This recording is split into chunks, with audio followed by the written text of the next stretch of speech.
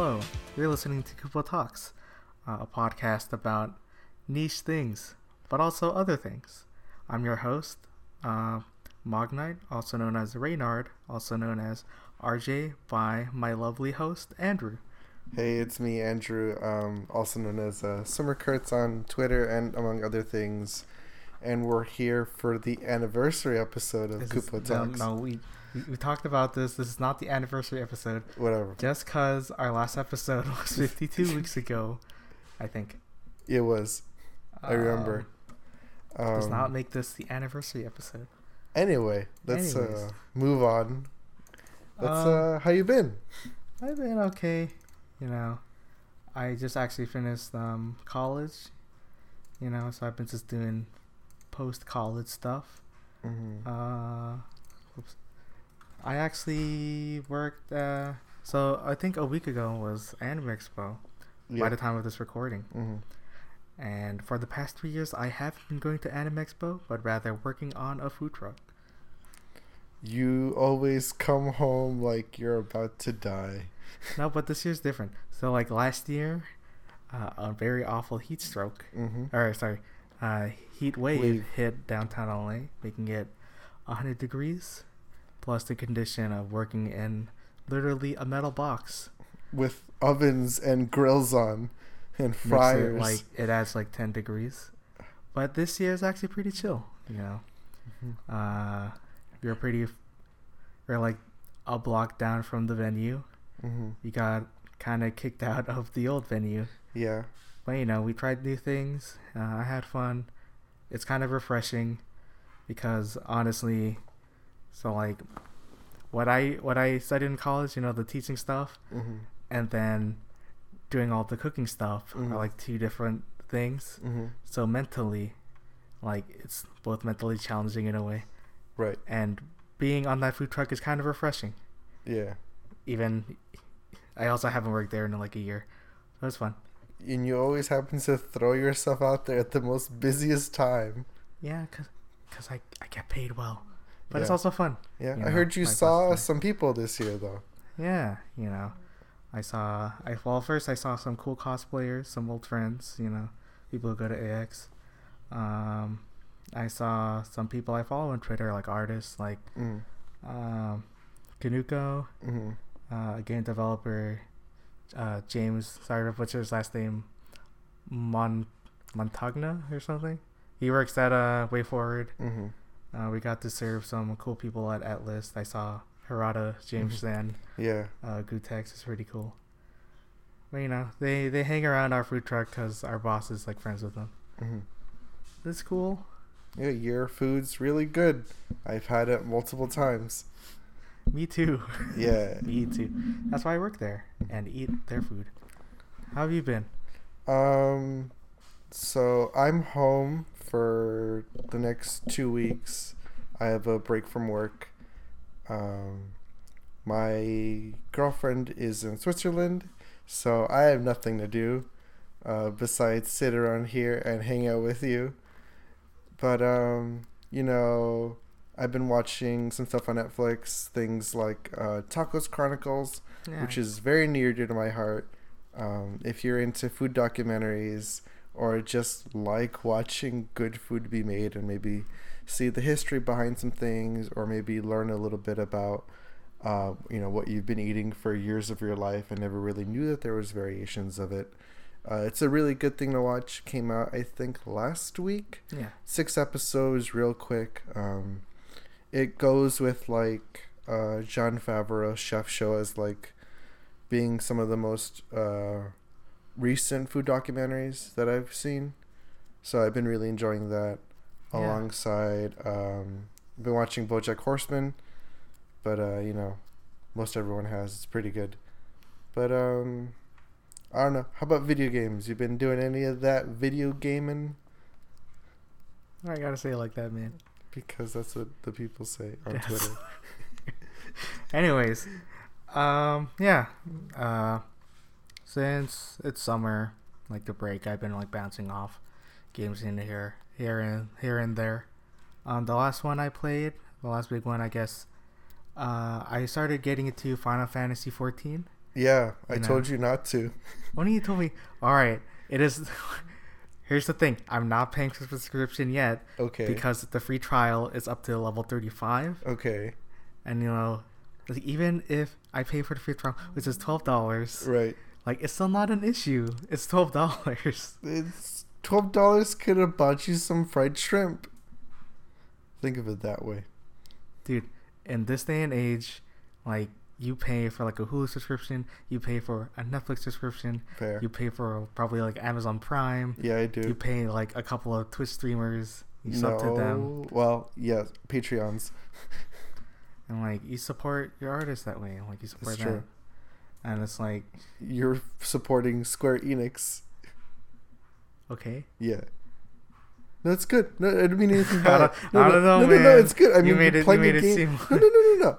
As long as, tell me how you're enjoying it. See, I'm enjoying it because it's kind of nostalgic because I grew up playing MMORPGs. Mm-hmm. You know, I remember the first one being like MapleStory with friends. You know, I played a little bit of RuneScape, Mm-hmm. even not like the traditional 2D, 3D, like multiplayer or multiplayer massive onlines like Assassin's Quest, right? No, you're talking about. Oh, it's Something Assassins. It's Ultimate Assassins. Ultimate Assassins. Ultimate Assassins. It's like there's that, and like even just like general Mm-hmm. like big multiplayer games. Like Yeah. I grew up playing that stuff, Mm-hmm. and like after the fireworks, after like after like high school or like after even like middle school, like I fell off with that kind of stuff mostly because my friends aren't playing. Yeah. But getting into Final Fantasy 14, now that I have a high-end computer, you can also play on a PS4. Yeah, that's Yeah. true. But it's kind of nostalgic, and like just doing side quests, Mm-hmm. just generally chilling. Yeah. You know, it's not like super high stress. And like the thing about the beginning game of Final Fantasy 14 Mm-hmm. is that you could easily solo up to like level 50 Mm-hmm. by just doing the main story quest. Right. And like so far, I've been having a good time. Like I like the Final Fantasy series. Right. The reason why I got into it is because I was talking to one of my coworkers on the food truck. Right. We're talking all about like Final Fantasies 1 through 15, Mm-hmm. and then like he mentioned 14, and it's like with all like the surrounding hype because of the new expansion pack, I'm like maybe I should give this a try. Then I gave it a try. Then I'm really enjoying myself. Well. Now take that, Mister. You shouldn't be getting into this. Well, I mean, I have really bad buyer's remorse, and so I guess I take it upon myself to stop you from making poor financial decisions. Well, like the thing is, your decisions affect yourself really badly sometimes. Yes, they do. Now, you know, I'm having fun with that. I'm also playing an old video game called Galaxy Angel, based off an anime series called Galaxy Angel. The first visual novel released in 2002. Right. Why did I think it was a Saturn game? It's not. Because the art style kind of looks like it would be on the front cover of a Saturn game. Okay, yes. So it's like a dating sim. It's also like sci-fi. Right. So like my first exposure with Galaxy Angel was actually a fan-based Newgrounds dating sim that stole all the characters from Galaxy Angel. That's a pull. And then recently I found a poster Uh-huh. of like an advertisement selling Galaxy Angel figures, Uh-huh. like and like the game. Right. It's like it has like Windows 98 and it's like the figures and it's like Uh-huh. all the prices are all in yen. Yeah. Somehow sitting in my closet. Wait, really? Yeah. Why didn't you show me when I got here? Cause I forgot about it until I looked back on our notes. And it says Oh, Galaxy okay, Angel. that is fair. It's You like, show me that's after. right. But it's really cool. The anime is just like basically comedy, Mm. and so far I'm enjoying myself with Galaxy Angel. Mm. I think all the characters are cool. It's also an interesting battle system. Right. So it's like there's a dating sim part, and then there's the mission system. Okay. So basically, it becomes like this kind of like basically it's space combat. Okay, is it like Sakura Quest? You talking about Sakura Wars? Yeah, sorry. It's similar, but like so it's similar in the sense that there's a story and then there's a main mission you have to do, and then more story happens. But in here, the battle is that you get to command like these ships on like a battlefield plane, and since it's space, it's kind of like 360. Right. And it's kind of like an RTS where you have to pick your ships, and then you have to go target other ships, and like they give you a mission background. It's really cool. It's really early 2000s. Right. You know, it reminds me of other games that I used to play that are set in space. And I think the whole reason I like it because it's set in space. Yeah. And I like space. Space is good. The idea of space battles. Yeah. And stuff. That's why I like Star Fox. Star Fox is pretty good. Anyways, have you been playing any games? Mostly 2. So for the last 2 weeks, I've been playing Resident Evil 2019. I just beat Claire A. Did you mean Resident Evil 2? Yes. Sorry. I just beat Claire A, and I think maybe I'm almost done with Leon B. I just left the police headquarters for the second time. So basically what you're saying is you completed one of the stories on one of the characters. Yes. And then doing the second story. Yes. That takes place concurrently with the first story. Yes. But it's a different character. Yes. And then there's the Ghost Survivors content that I haven't touched yet, and then there's Is that the one you get to play as the Tofu Man? No. That's fourth Survivor. Oh, that's like the separate stories. Yes. Of the other things. Yeah. I'm just excited to play as the Tofu Man. I mean, I'll buy it if you want to play the Tofu Man. Yeah. It's like really hard. But he's cool though. He's a piece of tofu with a knife. Yeah. The knife is terrible in this game. Well, actually, no. If you unlock your frame rate, if you're playing on PC, that knife does like stupid amounts of damage. Because the damage to the knife is... Yeah, it's like directly connected to the cycles. Yeah. So if like you're running it at stupid frame rates, you get like 8 hits out of one swing, which is pretty good. So nice. I've been playing that. Having a really good time. It's been a very long time since I've played a Resident Evil game. I think the last one I played was 6. I didn't ever touch 7 as much as I wanted to touch 7. I played half of 6, and then I think you and I will turn on 4 every once in a while. I think the last time we played it was as a group playing out of the Wii. Yeah, right? Yeah, which is a bit ago. So no, I think I played 5 after I played 6. The bad one. Yes. No, 6 is the bad one. 5 is the not as good as 4 one. Well, like coming after 4, you know. Yeah. 5 and 6 have been not interesting to me. Anyway, 2 is really good. Everyone talks about it. It's a really good game. I don't like playing as Leon. I prefer playing as Claire. I just feel more secure playing Claire. I like her weapon set better. I prefer the grenade launcher over the shotgun, basically. But besides that, it's the game I've been playing for months now. I've been playing Nobunaga's Ambition Taishi, AKA Menu Simulator, which is less Menu Simulator than Sphere of Influence. It's a niche series. If no one's familiar with Nobunaga's Ambition, it's a historical simulation game where you're basically you take control of what is essentially a tribe or a fiefdom, and you're trying to either take over Japan. I think you have an option of capturing it either militarily or through politics. But it's a game that I kind of just turn on, and I guess I just kind of relax to, kind of like how you play American Truck Simulator. It's not super engaging to like Resident Evil. How dare you? Driving is engaging. It's a different kind of engagement. where it's kind of looking through menus, developing your controlled lands.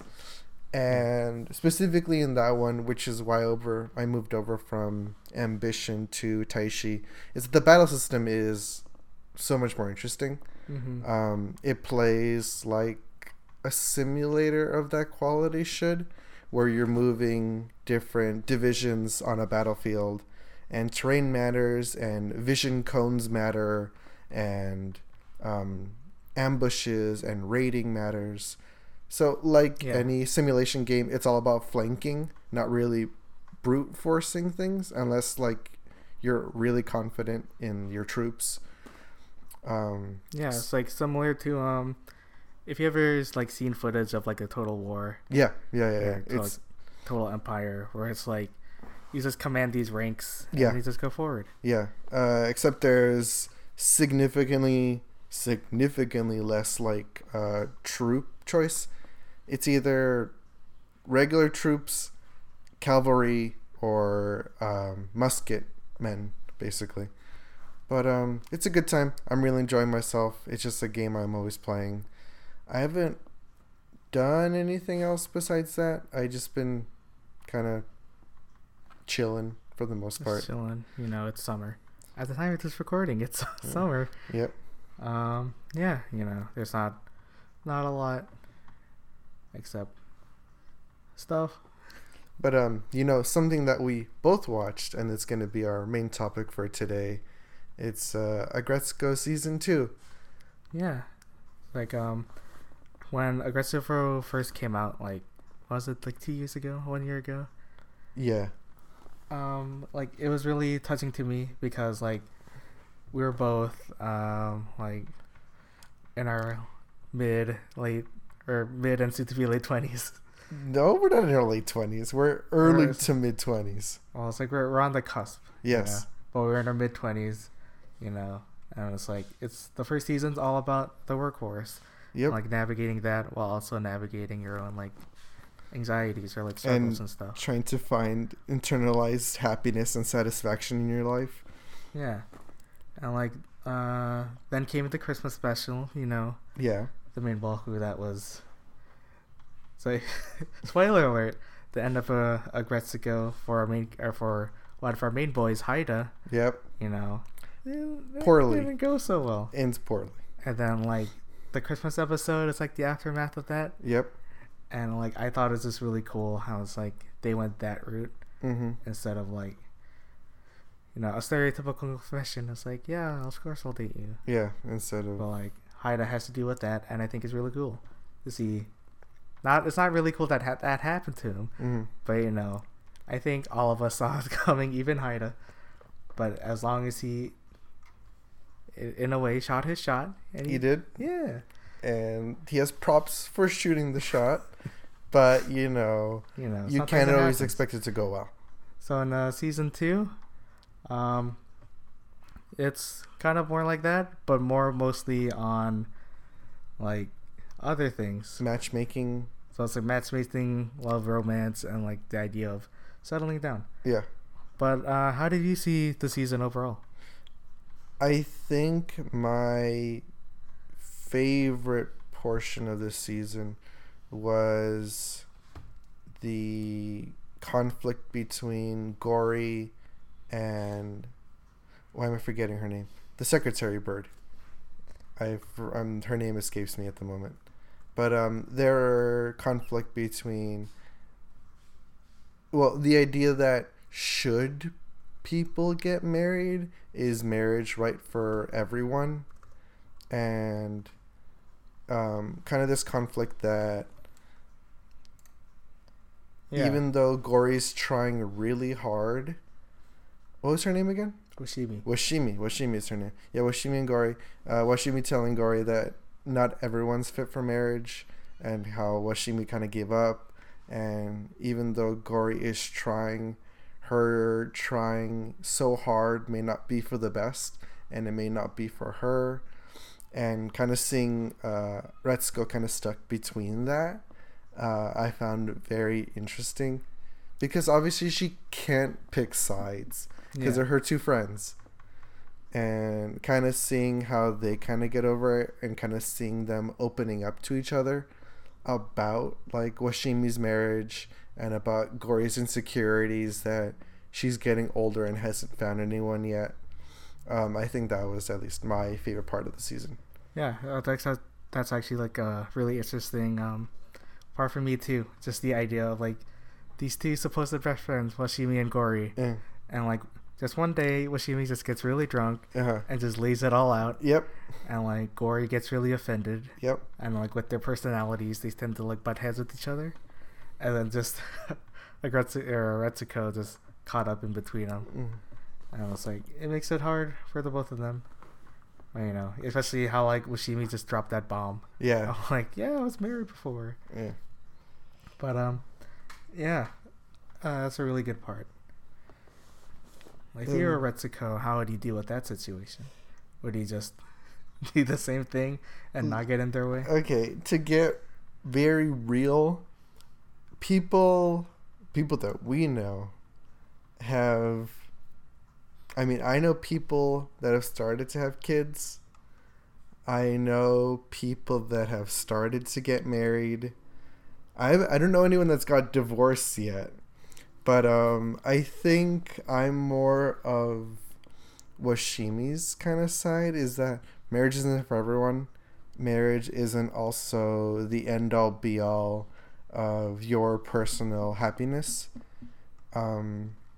I considered it to be incredibly selfish for someone to depend on someone else for their happiness. Yeah. And happiness should always be internalized and should always come from within.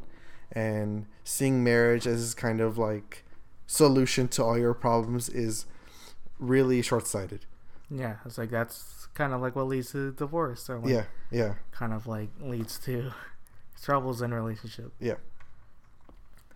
But what I also found the next most interesting, I guess, to phrase it really poorly, is Retsuko's conflict with Anai, because that harkens super hard to like what I went to school for and the people that I was kind of forced to collaborate with. So I went to business school. I'm basically done. And you kind of see a lot of Anais at kind of the business school I went to. People that are kind of there to get their piece and get out. And don't want to be kind of responsible for anything besides what they were responsible to do. And like, HR exists for a reason. But HR can also be used poorly or selfishly for immediate gain. And even though what Anai did is technically correct in business ethics, I mean, personally, it's like super a dick move on everyone who he ever interacted with. Because you're trying to create at least in American business, you're trying to create a collaborative environment. But seeing that show, which is, Japanese business oriented based, it's a very difficult thing to kind of at least fully understand. Yeah. Since I've never I have never worked for a Japanese company. But yeah, Anai really, really dug into me while I watched a lot of that. Yeah. So one of the things we wanted to talk about were like basically these three main characters that get introduced in season 6. Yep. One of them being Anai. And like with me personally, like I know your feelings about Anai, but it's like with me, so basically what he did in the series was when he gets confronted, right? Mm-hmm. He chooses to like he gets like confronted by Retsuko about a certain thing. Mm-hmm. So and he spends his time like indirectly confronting Retsuko. Yeah. And like we see that twice or multiple times, but like basically twice with Haida and Retsuko that he'd done that before. No, like, he does it to Tan as well, I think. Yeah, it's like later. and like that's how he gets reported to Yeah. HR. Yeah. But yeah, like the way I see Anai is like as his fresh face, and it's like he wants to. For me, he actually feels like he wants to like get better at the company. Right. But since like he's so new, and like even like the other characters make reference to it, how like he's probably like fresh out of college, and like Probably doesn't want to get fired. yeah, and it's like he wants to learn all this stuff, but he has like a defense mechanism Mm-hmm. in which like I don't think he can take criticism really well, and it's like he tends to over extrapolate what other people say, and like he gets really defensive with like criticism, even like the basic one. It's like you can't answer a phone well, Yeah. and it's like how dare you, Yeah. and he just like slaps his hands on his desk. But like one thing that really stuck out to me too was there's this one scene of when Anai is in his house. I think that's the first time we see his house. Yeah. And like all he has in his house was that chair. Yeah. Everything else is packed up in boxes. Yeah.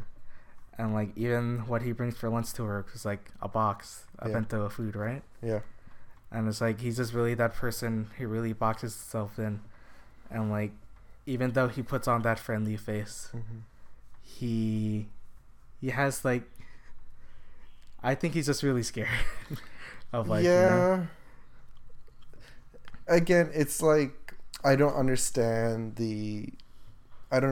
Japanese business culture Yeah. that well. It's like Obviously, the only way I've known of it is through like reading work articles about Yeah. Japanese culture and like yeah. whatever's portrayed in media. Mm-hmm. I've never really read how criticism, at least professionally, should be taken. Yeah.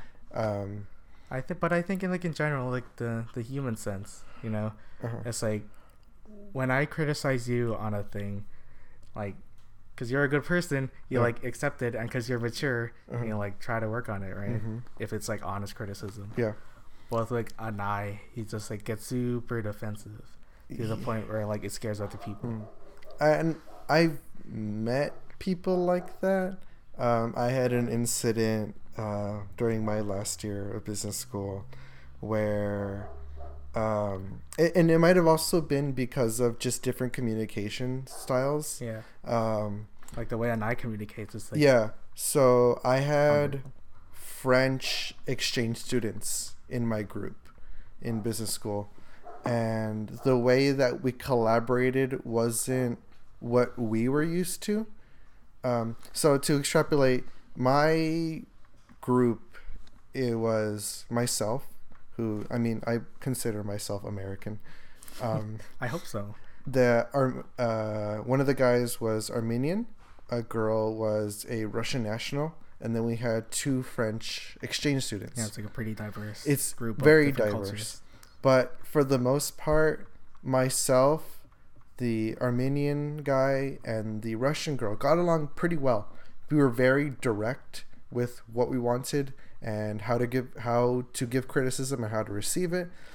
And the two French partners were a little more subtle about what they wanted and how they wanted to do things, and were very indirect. Unless it was via emails or written, Mhm. then they were direct. Because speaking to them, they were incredibly agreeable or said nothing at all. And so I can see situations how Retsuko deals with Anai, how that could be blown really out of proportion. Because we had an incident where some work was not done to the quality that we expected it to be done. Mhm. And one of the French partners ended up like blowing up and cursing at us all over messages, not Yeah, in person. physically. And it was really weird. Like, as kind of Retsuko was really surprised when she receives the email, like she freaks out. I freaked out because I didn't really expect that So- kind of response in what Israel. It was a senior level business class. You don't really expect that level of reaction anymore. You're kind in of a way, like, expected Yeah, to it's like the confrontation Yeah. part of it. You're expected to react professionally, not emotionally. Yeah. Yeah.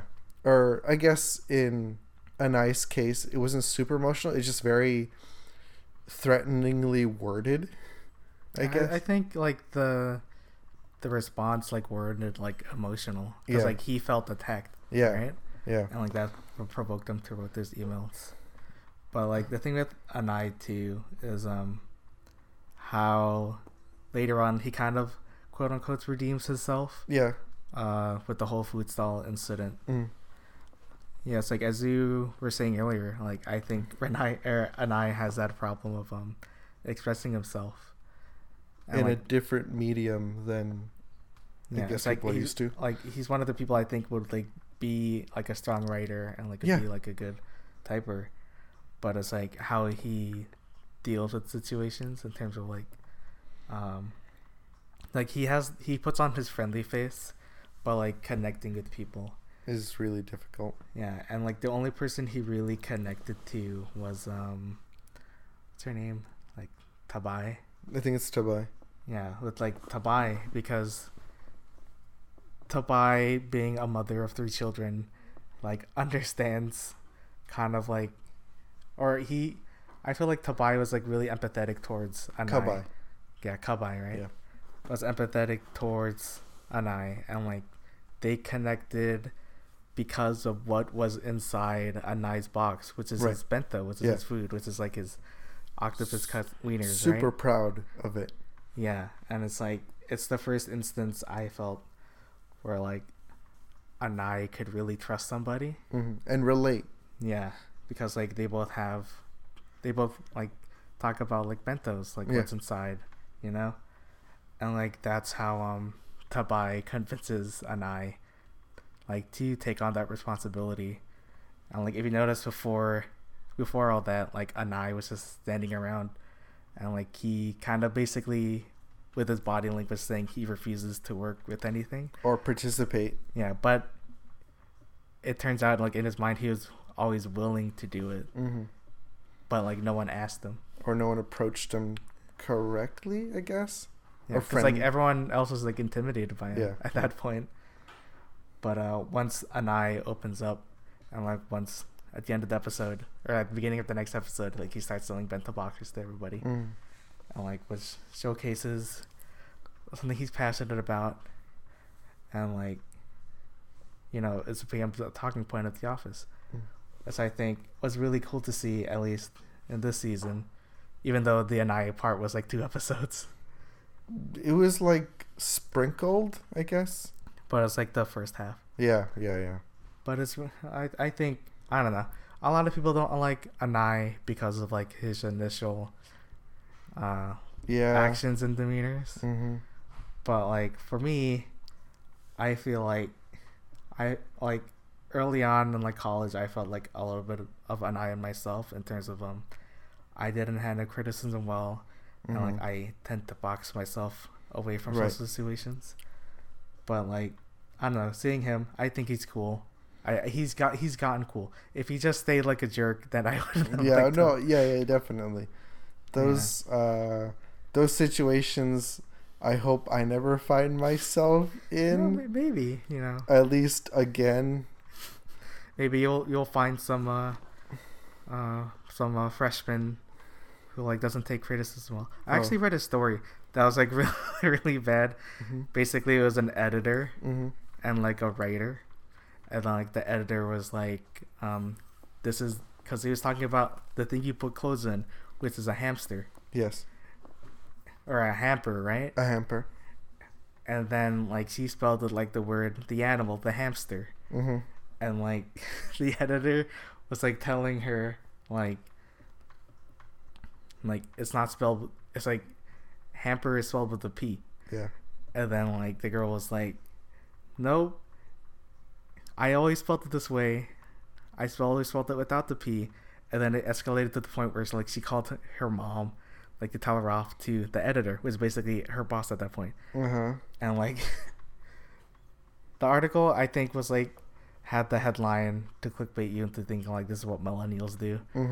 But you know, it kind of feels real in the sense that sometimes, especially like younger people, could be so like coddled or raised up in a certain kind of bubble. Yeah. And like it kind of like feels to me Anai was like raised up in that way. Right. He's able, because the way he did it with like confronted Agretsuko and Haida with such speed, like, and such reactions, like he's probably done this before, Right. multiple times. Right. Well, You know. so the smaller relevant anecdote, and this is, I'm not trying to generalize, it just makes sense from what I understand, is truly Japanese. Her uncle has a son, and she was mostly raised in America, and she describes that son to be one of the worst like acting child she's ever met, because the child gets everything. Yeah. As the son, the child can do whatever he wants. And maybe that's particular to how her uncle is raising that child. It could be a reflection of how maybe some people are raised. And it's not particularly Japanese. Here in America, you see helicopter parents everywhere. I mean, I'm pretty sure maybe you've dealt with it in your professional experience. Being exposed to like... So, my professional experience is that I'm a teacher. And like being involved with like middle schools and high schools and like meeting their parents, but also seeing how the kids are and comparing them to like, or seeing how the kids are and like comparing them to like their parents and like what do they do. And it's like, when you get kids that come into the school and like they act a certain way, that doesn't always mean they act that way at home. But like when they're away from the eyes of their parents, like that's like when their true personality shows. And they only get that way because they're influenced by their parents, their surroundings, their environment. Right. So it's like sometimes you get a kid who's like an absolute jerk, but like their parents vouch for him. Like, no, when he's at home, like he's really good, he's really obedient. But like when you're like talking to him and like working with that jerk, and you start to know more about him, like how do the actual parents actually take care of him, and like what situations they might be. But and like to bring that back to Anai, like we don't know how he's raised.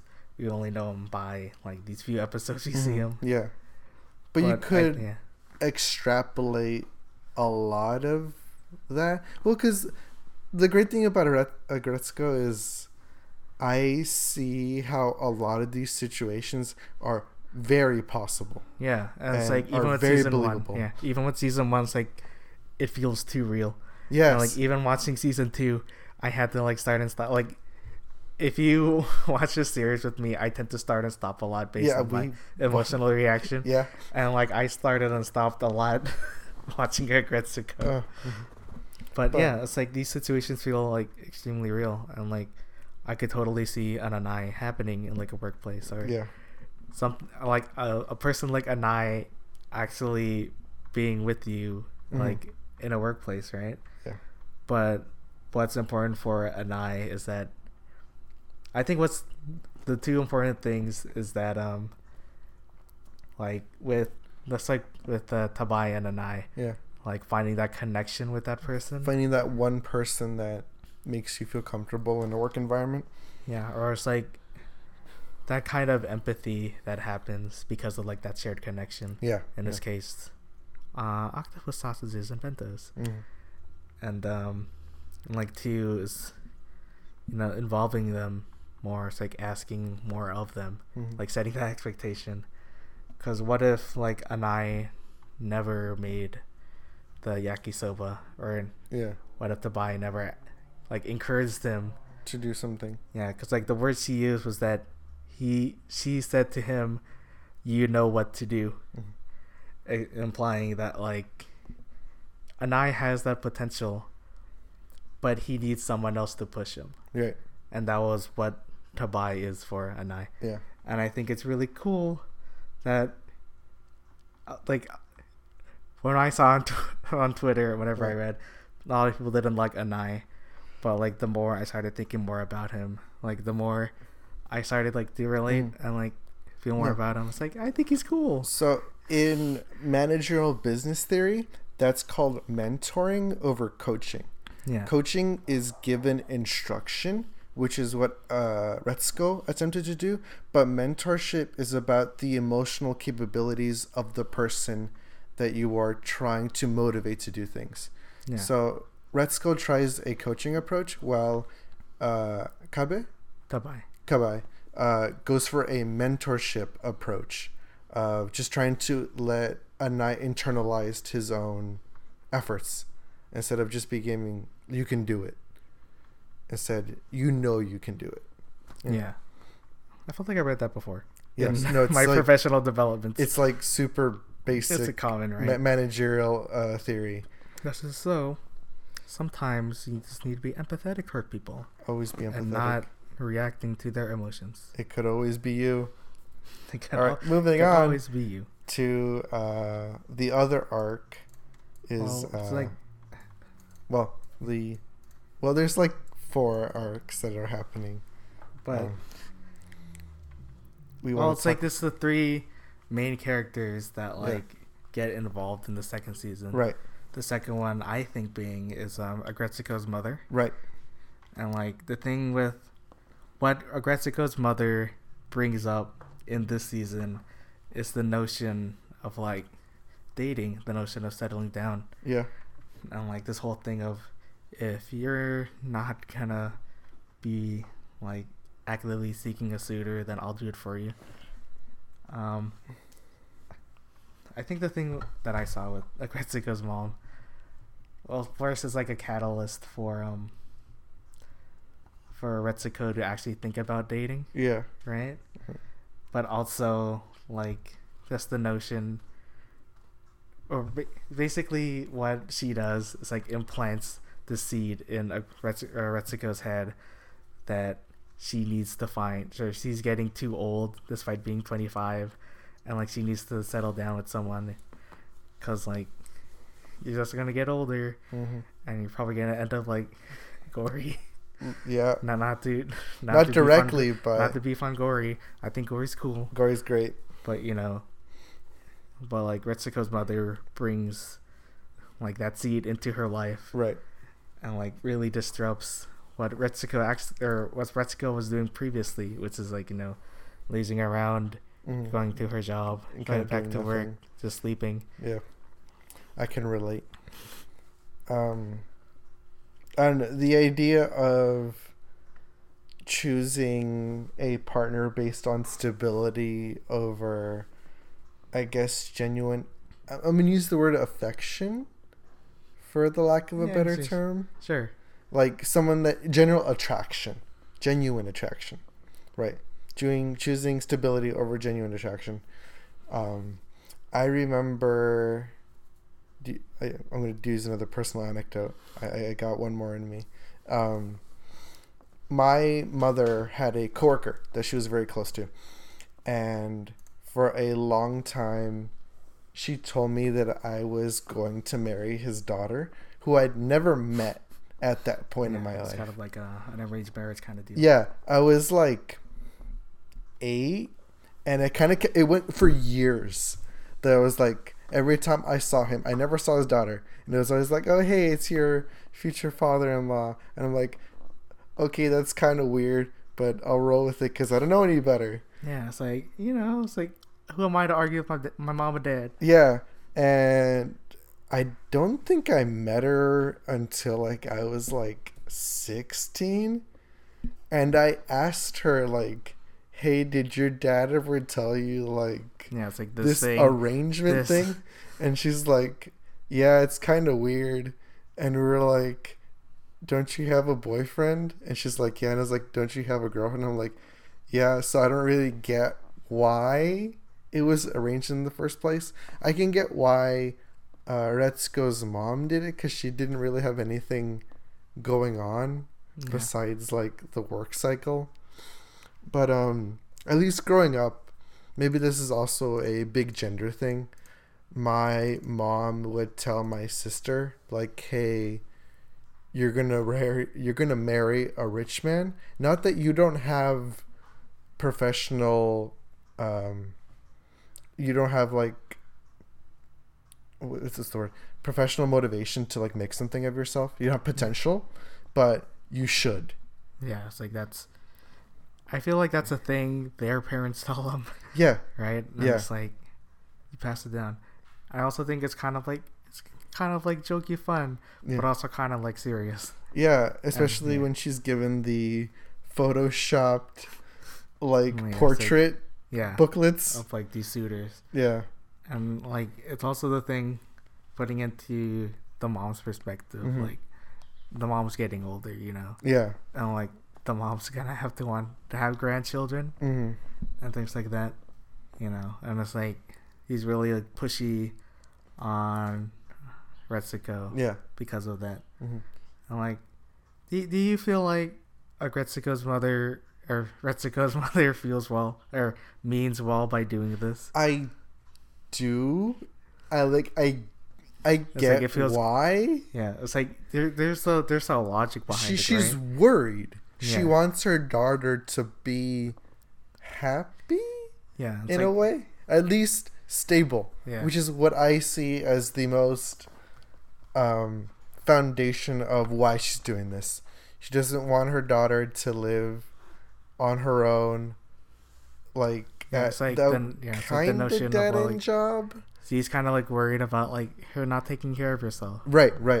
and it's like that's the whole reason she comes by and like cooks for her Mhm, and like and cleans her cleans. apartment, Yeah. which is kind of like an invasion of her privacy, but you know, And she's her mom. to her credit, Retsuko's kind of into it for like a little bit. Like she starts daydreaming. She kind of forgets that this is set up, Yeah, and it's she like- kind of likes the yes. guy. Yeah, it's like the seed's been planted, like the ideology's there, and like it basically becomes like the catalyst of what is to come later in the series. We'll talk about pretty soon. Yeah. But yeah, I think I also think Retsuko's mom's a pretty cool Yeah. character. She's a little bit selfish and like Yeah. what she wants Retsuko to do. And But the guy, Shiroda, I Yeah, think his name is the bear, the bear. the big bear man. Like he's from what's described is he's not awful. He makes good money. He has what seems to be a very nice family that's also thinking about his stability. Yeah. Not that I'm proponing that arranged marriages are good, but there are well intentions behind it. Yeah, it's like and- it's kind of like a matchmaking Yeah. service kind of deal. And And like she offers like Retsuko good advice, you know. It's Yeah. like, it's something along the lines of you're kind of like just getting older, so you might as well just do it, even though you're scared. And like Retsuko loses her chance with him, Mhm. and like loses chances here and there, but he gets one more chance with I think the hottest, cutest boy in Jesus. season 2. What's his name? Tadano. Big T, Tadano. Oh boy. I love Tadano. Oh, my favorite. Tadano. He's my favorite. He breaks my heart. In that episode, okay, so Tadano is Retsuko's love interest for the second half of the series, I guess. I When they guess start you'd call- being a well, they start like dating, like the later half, like the last 2-3 episodes. 2-3 episodes, yeah. But I don't know. Like in general, Tadano, he's the reason I find him so attractive and hot. He's just a really like, laid back guy, and it's like you don't really expect him to be much because they met at the like basically what is the American equivalent of a driver's ed training school. Yep.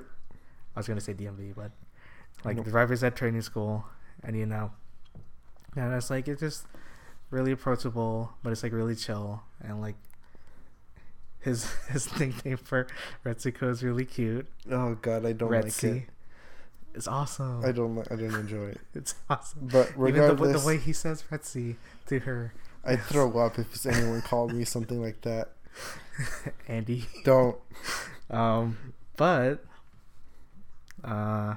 Yeah, it's like that's how like they met, drivers of training school, and then like because of Retsuko's mom implanting that catalyst seed of dating, Retsuko like starts thinking about him more and more, and and I think the cool thing for the season 2 is that Retsuko became interested in Tadano by his character and his personality before he figured out that he was his mogul AI creator, billionaire tech boy.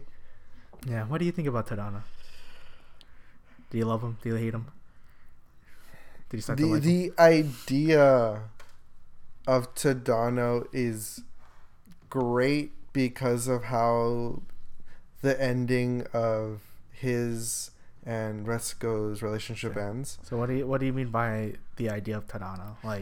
Like to many people, Tadano would be considered like the boy, like the perfect partner, like this laid back guy, tons of money. Technically, his ideas of like philanthropy, of like no one has to work ever again because I'm going to create this AI that can do everything. It's kind of like he literally says destroy capitalism. Yeah, like the capitalism is the evil. He's someone's like dream boy. Yeah, and as much as he is very accepting of who Retsuko is, I like that at the end Retsuko understands that his lifestyle isn't for her. Yeah. And I think that makes him not... He's a character, but he's also a great plot device for her. Because I think with season 2 too, like the whole part of it is Retsuko admitting to herself certain things. Like with like ultimately with Tadano, like, and I think it's really cool seeing Retsuko get advice from Tone. Yeah. Basically Tone calling her out of like, this isn't what you really want, is it? Yeah. And like Retsuko finally admitting to herself that this isn't what she wants. It's basically Tadano's lifestyle like doesn't is cool and great. Like she's accepting of Tadano's lifestyle, but it isn't what she wants. Yeah. And like that's always like a hard decision to make, even beyond relationships. Such a hard decision, and it's like an opportunity comes along, and it's like, if it's taking you somewhere that you don't want to go, then it's like, should I jump ship? Right. Or should I date this cute boy and be unhappy forever? Yeah. I think it plays upon the idea of self-satisfaction, because he's giving her a life in which she can do nothing, and she will be taken care of. And for some people, that's a dream come true. But for her, there are certain aspects of her life that she still wants to develop. Yeah. Because he says to her, you don't have to work anymore. Yeah. It's like, why don't you just quit your job? No, she wants to work. She likes her coworkers. She likes what she does. Yeah, and it's like, it's a point of stability. And it's like, it's what she's always kind of known. Of like self-sufficiency. Yeah, and it's like being able just to do a task based on like what an upper person says like you need to do. Yeah. And like for some people that may like seem off-putting, but for Retsuko, that's what she wants. Yeah. I resonate pretty hard with Retsuko's decision. I probably personally I might have like stayed a little longer for self-indulgent reasons. Yeah. But the idea of feeling self-satisfaction is very important to me. Like being handed things doesn't exactly feel great. Yeah. I like that. I mean, I don't like that they broke up. I don't like that Retsuko's unhappy, but I think it's a really good plot device, because you kind of see in a lot of like media where Tadano would just be considered like the finale episode. Yeah, the main character gets married and they're taken care of forever and they're happy in the end. Yeah. And I think, it's like this whole series is willing to do that, because we see in her first relationship with Space Cadet. Oh boy. I love that. I've always loved his name though. Space Cadet. Yeah. And like he's just so spacey. We see it with Haida, the breakup. Yeah. Or not the breakup, the rejection. Yeah. And like now we see it with Tadano of like sometimes these things just need to happen. Yeah. She's figuring out what she wants. Yeah. And like relating it back to our age group, we're basically in our mid-20s. Yeah. And it's like I feel that way, like figuring out what I actually want. Do you feel that way? I know what I want. It's simply a matter of time. Yeah. I have figured out what I need in a partner, and I'm very fond of my current partner. But trying to make this as least personal as possible. There are certain things that I want out of a relationship, and those two things between what I want and what a partner wants can sometimes work out, and there are sometimes differences that can never be compromised over. Like her idea of marriage, it may be just a dumb ritual to people, but she needs the ritual to be happy, and I get it. I'd like to be married someday. Maybe not to the extent of what my parents would consider actual marriage, with whatever the cultural rituals is within my siesta. Yeah, like a big party. I don't particularly care for that, but I get where Retsuko's come from, that she needs it, and it's kind of incompromisable. Yeah, I think even with even just beyond. I'm looking for like a love partner too. And it's like the end of this like arc was like how Retsuko basically she sees how she wants to like live her life different. Yeah. Because she needs to admit more of what she wants. Yeah. Rather than, it's like Tadano just charming her. Yeah. And just kind of giving into his lifestyle. Yeah. But now that like she's more firm about what she actually wants, so like really understanding what she actually wants. It's basically like what you're saying about the marriage too. Like it's more like not needs, but like she really like actually desires. It's like what it means to get married. It's like that idea of settling down. And yeah, it's really cool. I felt like it's like one of the more powerful parts in the season 2. And even like that contrast. What was her friend's name that moves out to Tokyo to do that studio? I forgot her girl, name. Right? Yeah. Like she goes out and tries to open up that business in like apartment studio. And like she helps her move out and like all that stuff. And like her name is Puko, I think. Yeah, Puko, that's her name. Yeah. And like I think like Aggresso questions her decision. It's like, why are you doing this? Yeah. You're so fine just staying back there. And she's like, well, this is something I want to try. Yeah. And then at the very end, like it turns out it didn't work out. And then like they just move out all their stuff and they're just eating ice cream in the apartment. Yeah. And it's like sometimes you just gotta try things out. Yeah. And like Retsuko tried this out with Tadano, but like ultimately she didn't want to feel like she's lying to herself by staying with Tadano. Right.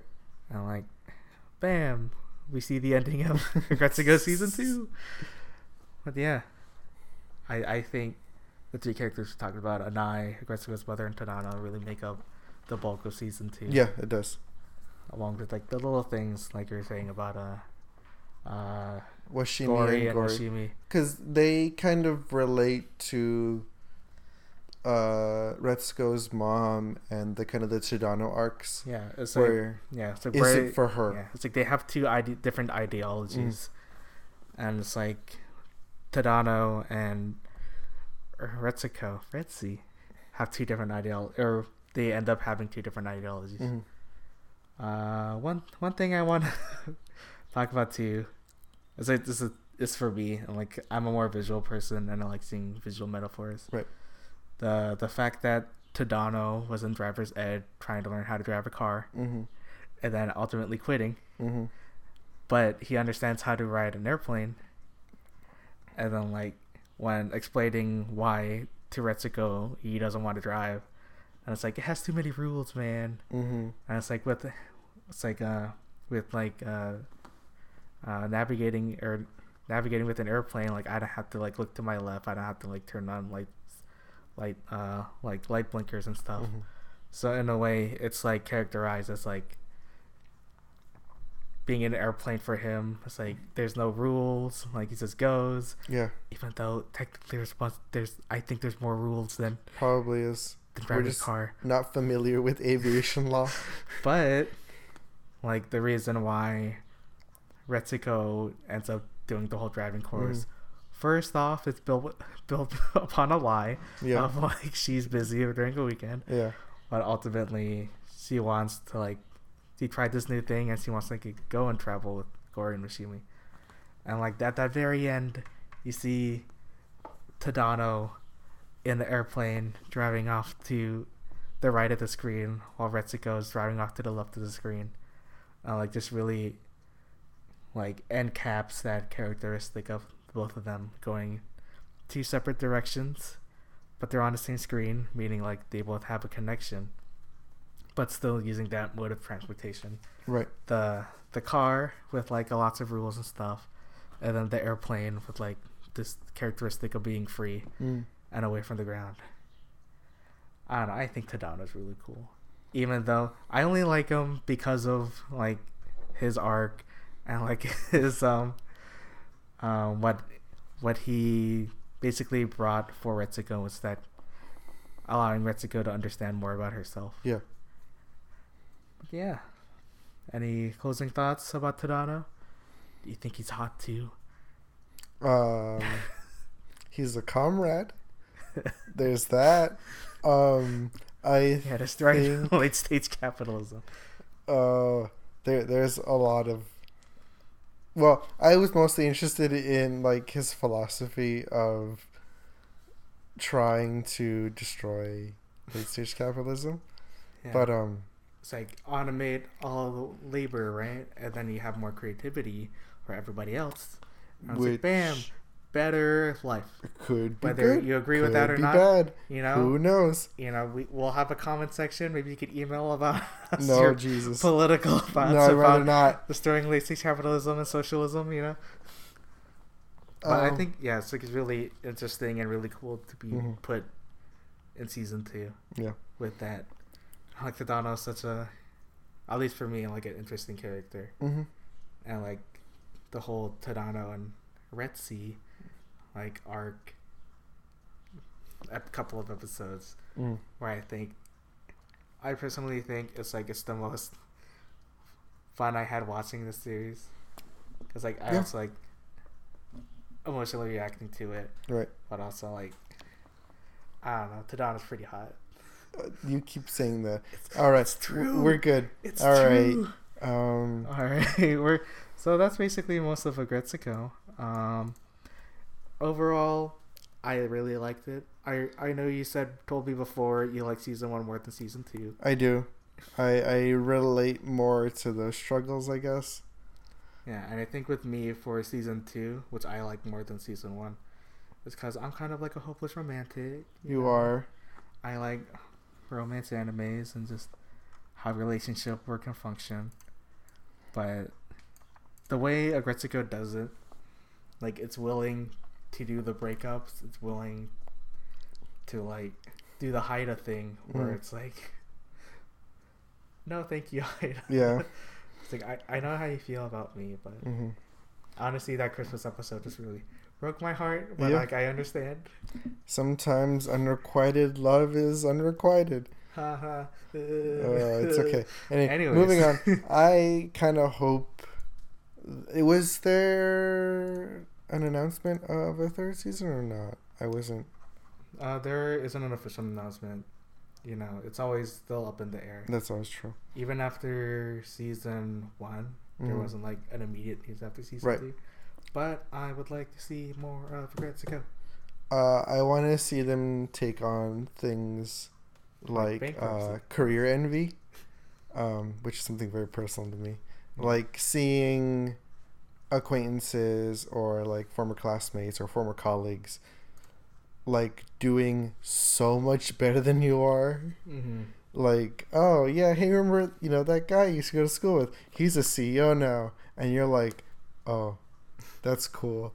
And kind of like being incredibly self-conscious of your achievements in the face of like others, what seems to be better achievements, but you never really know. It's like comparing yourself to like other people in your either your social circle or your like your age group or something like that. I think that'd be a fun, maybe not a fun, but an interesting thing. Fun in a way to watch. See how someone would navigate it. I think for me, I honestly would like to see more of romance stuff in terms of like maybe not just Retsuko, but like how's Haida doing? How's Haida doing? No, you just want to see Haida.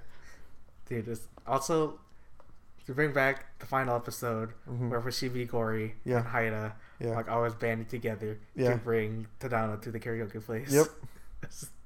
I don't know. It's like the ending of Mass Effect 2. No, Jesus. Like, everybody, like everyone plays the part. Everyone does their part, Yeah. And it's like you got a mission to do. Yeah. And then like they just hustle them into the karaoke room to do the deed. But I'd like to see where Retsuko goes from here in terms of like understanding herself better, and like understanding her life better. But that's Retsuko season 2. We hope you enjoyed this personal look through, talking about not really review, not really a dissection, more just a discussion. A discussion, kind of like an analysis of what these 3 characters meant to us and what the series meant to us. We hope that you enjoyed this episode. We always make a promise of doing more, and we may, whatever way the wind blows. We're figuring things out. Yes. We're this is new to us, and we appreciate you for staying this far and listening to us. Many hugs and wishes to you and your well-being for making it this far. We again don't know how often we can do this. Me and Renard. It's RJ. Sorry. You said it's RJ. Me and RJ no longer see each other as often as we'd like. Okay. So we have the means. We do. We just refuse to do it. Okay. So anyway, thank you. Thank you. As always, you can follow us on Twitter. Yeah. Our main the main Twitter for this podcast is at Koopa Talks, I believe. It'll be on the description link. Yeah. You can follow me at MogKunNight on Twitter. Where can I follow you? Follow me. Just look up Summer Kurtz. It's German for some reason. You'll figure it out. All right. We're planning to do more, depending on our schedules, availability, and if you like us, feel free to like give us a comment somewhere. We'll have our email up. We'll have our things up. If you want if you have any suggestions for us. Email any us, questions for us, or DM or something.